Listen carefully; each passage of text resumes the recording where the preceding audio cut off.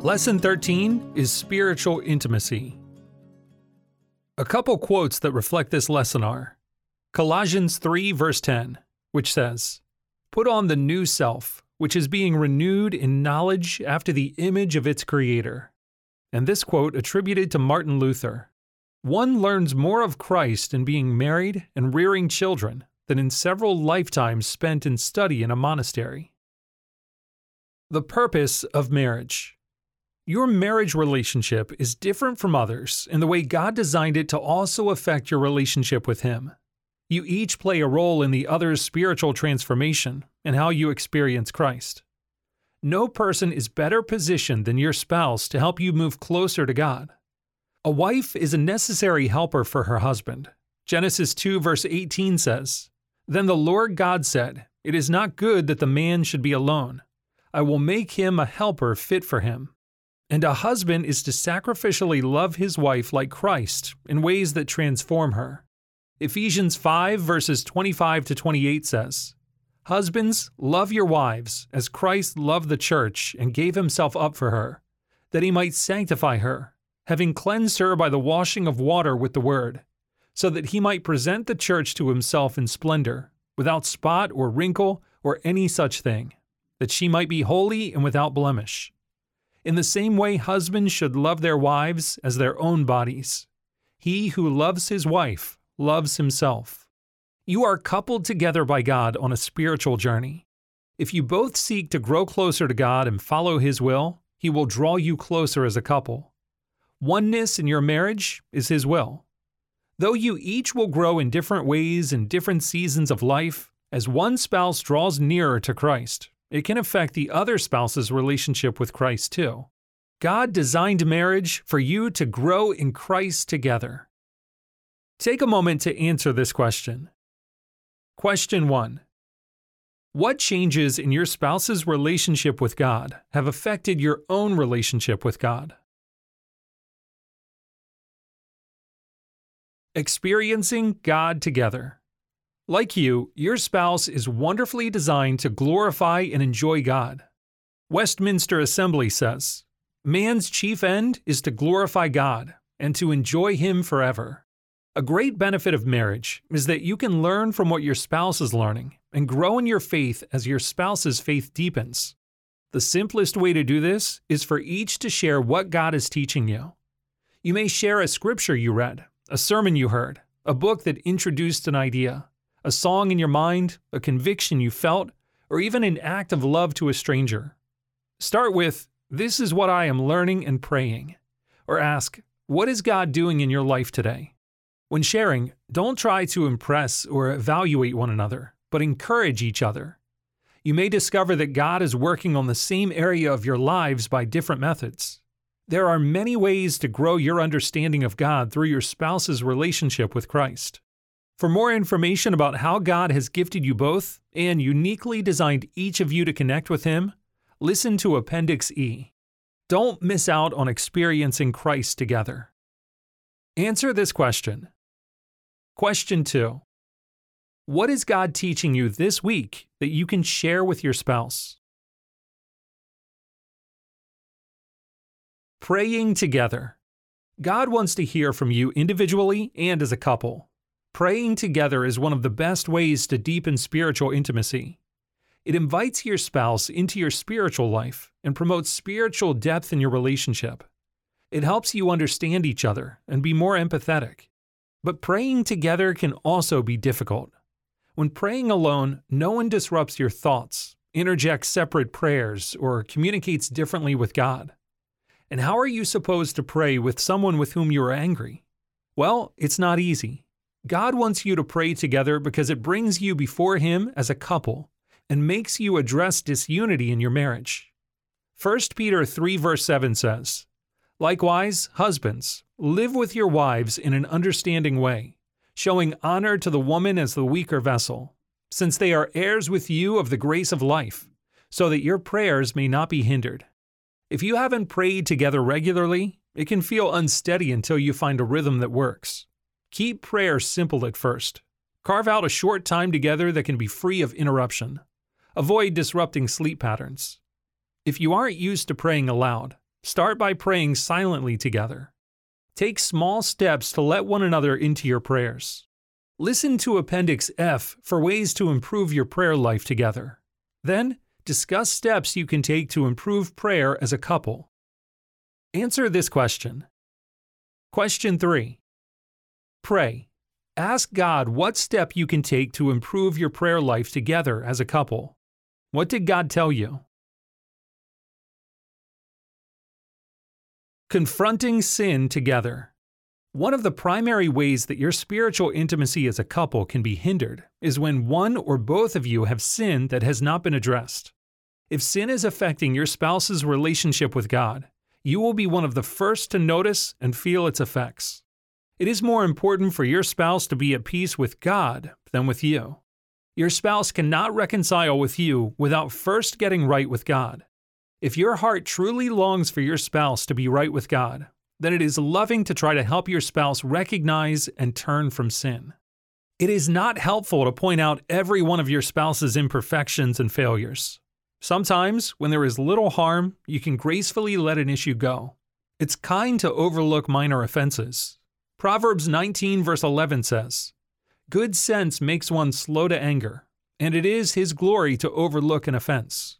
To know if an offense can be overlooked, ask these questions. Is the offense dishonoring God? Is it related to something in the past? Has it significantly damaged a relationship? Is it harming others? Is your spouse harming himself or herself? If all your answers are no, you can overlook the issue. If you answer yes to any of these questions, you should lovingly confront sin. Thankfully, God's Word explains how to confront sin. Galatians 6 verse 1 says, "Brothers, if anyone is caught in any transgression, you who are spiritual should restore him in a spirit of gentleness." And Matthew 18 verses 15 to 17 says, "If your brother sins against you, go and tell him his fault, between you and him alone. If he listens to you, you have gained your brother. But if he does not listen, take one or two others along with you, that every charge may be established by the evidence of 2 or 3 witnesses. If he refuses to listen to them, tell it to the church." Before addressing your spouse's sin, make amends for your own sins, as Lesson 7 discussed. Then, go to your spouse directly to address the sin gently and lovingly. Your goal is not to get an apology from your spouse, but to help your spouse recognize sin and his or her need to align with God. Here's an example of confronting sin. "I need to share something harming our marriage and children. I want to be close to you and for our kids to trust you. But when one of us disagrees with you, you argue, yell, and rage at us. Then you won't speak to us for hours. This makes it unsafe for us to share opinions. You deserve respect, and we want to hear you, but it is hard when you explode at us. Will you ask God to reveal what is behind your anger and ask for some help? We all want to be closer to you and know that with God's help, we can." You can hear a longer example at the end of Appendix D.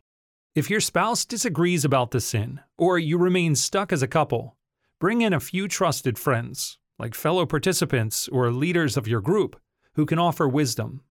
If no progress is made, ask for help from other Christians who God has placed in your church to provide support and biblical counsel. Re-engage ministry leaders, clergy, etc. Intimacy is lovingly entering into each other's circles. It takes humility and courage to let your spouse into your circle to point out sin that you may not see yourself. It takes prayer, effort, and patience to build enough trust for your spouse to allow you to do the same. But working together to be fully reconciled to God is His will. 2 Corinthians 5 verse 20 says, "Therefore, we are ambassadors for Christ, God making His appeal through us. We implore you on behalf of Christ, be reconciled to God."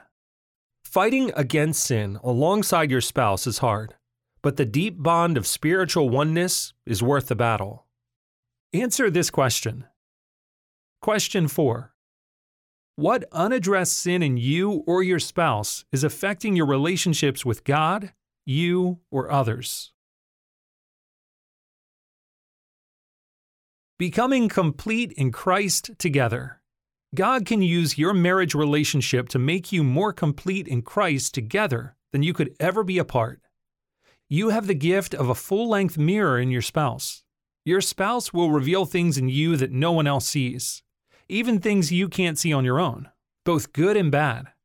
Like other intimate connections with your spouse, it takes focused time and effort to know, understand, and build trust with your spouse in a way that makes it easy to enter his or her spiritual life. Ask God to show you what He is doing in your spouse's life, and for wisdom to know how to enter his or her journey. 1 Thessalonians 5 verse 14 gives some helpful starting points based upon different observations. It says, "And we urge you, brothers, admonish the idle, encourage the faint-hearted, help the weak, be patient with them all." Admonish the idle, or disorderly. In addition to helping your spouse turn from sin, as discussed previously in Confronting Sin Together, you are also able to see and help when idleness or apathy creeps into important areas of your spouse's life. For example, when you notice less consistency in your spouse's relationship with God, attentiveness to your marriage, or even everyday responsibilities around the home, a gentle nudge asking, "Are you okay? I've noticed," can alert your spouse to spiritual drift. Encourage the faint-hearted. Sometimes your spouse is aware of shortcomings and is already taking steps toward change. But change can be a difficult battle filled with setbacks. Your support can lift and propel your spouse forward. When setbacks come, note your spouse's growth. Encourage your spouse by conveying your love, commitment, and faith that God will keep working in his or her life. Help the weak. Moments of weakness will come. Sometimes they are hard to see in ourselves. Be an observer. Note when your spouse is weak, tired, emotionally frail, or being tempted. Ask how he or she feels. Listen to understand, and pray. Find practical ways to help, like recalling God's past victories, offering a break from the kids, or easing a burden of responsibility. Be patient. Only God can change hearts. He wants His best for you both more than you do. Though you can encourage and tell the truth, you can't speed up change in your spouse. God will change your spouse when he or she is ready. Until then, stay committed, pray for your spouse, be faithful to God, and ask God to grow you as you wait. Helping your spouse grow and allowing God to use your spouse to help you grow will always be difficult. But there is no greater joy than seeing a changed life firsthand. Answer this question. Question 5. Share about a time that your spouse faithfully partnered in your relationship with God by how he or she admonished, encouraged, helped, or showed patience toward you. Here are 3 action items that go along with this lesson. 1. Before coming to group, discuss your answers with your spouse. 2. Read 1 Thessalonians 5 verse 11 and think of your marriage. Ask God to show you one way that you can help your spouse grow in Christ, and write it down. Pray for humility to listen without defensiveness. Then ask your spouse to share what he or she wrote down for you, and write the answer. Together, come up with one step you are both willing to take to support growth for each other in these areas. 3. Remember rating your marriage in Lesson 1? Scan the QR code in Lesson 13 of your book to see how your marriage has changed. You'll also have the option to sign up for a monthly reminder from Reengage to help you continue growing in your marriage. The prayer of the week is, God, help us grow in our relationships with you together. Use our marriage to transform me into who you want me to be. The truth about marriage. One lie we believe is, I am not or my spouse is not spiritual enough to pray with. But the truth is, prayer is not a matter of spiritual maturity, but a way to connect with God and seek His will in your life. There is no right or wrong way to pray. God just wants to hear from you. You can even pray with someone who may not believe in God. He hears prayers of people far from Him.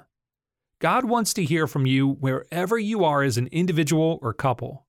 He is merciful and gracious. As it says in Hebrews 4 verse 16, with confidence draw near to the throne of grace, to receive mercy and find grace to help in time of need. For additional resources on this lesson, go to reengage.org/spiritual-intimacy.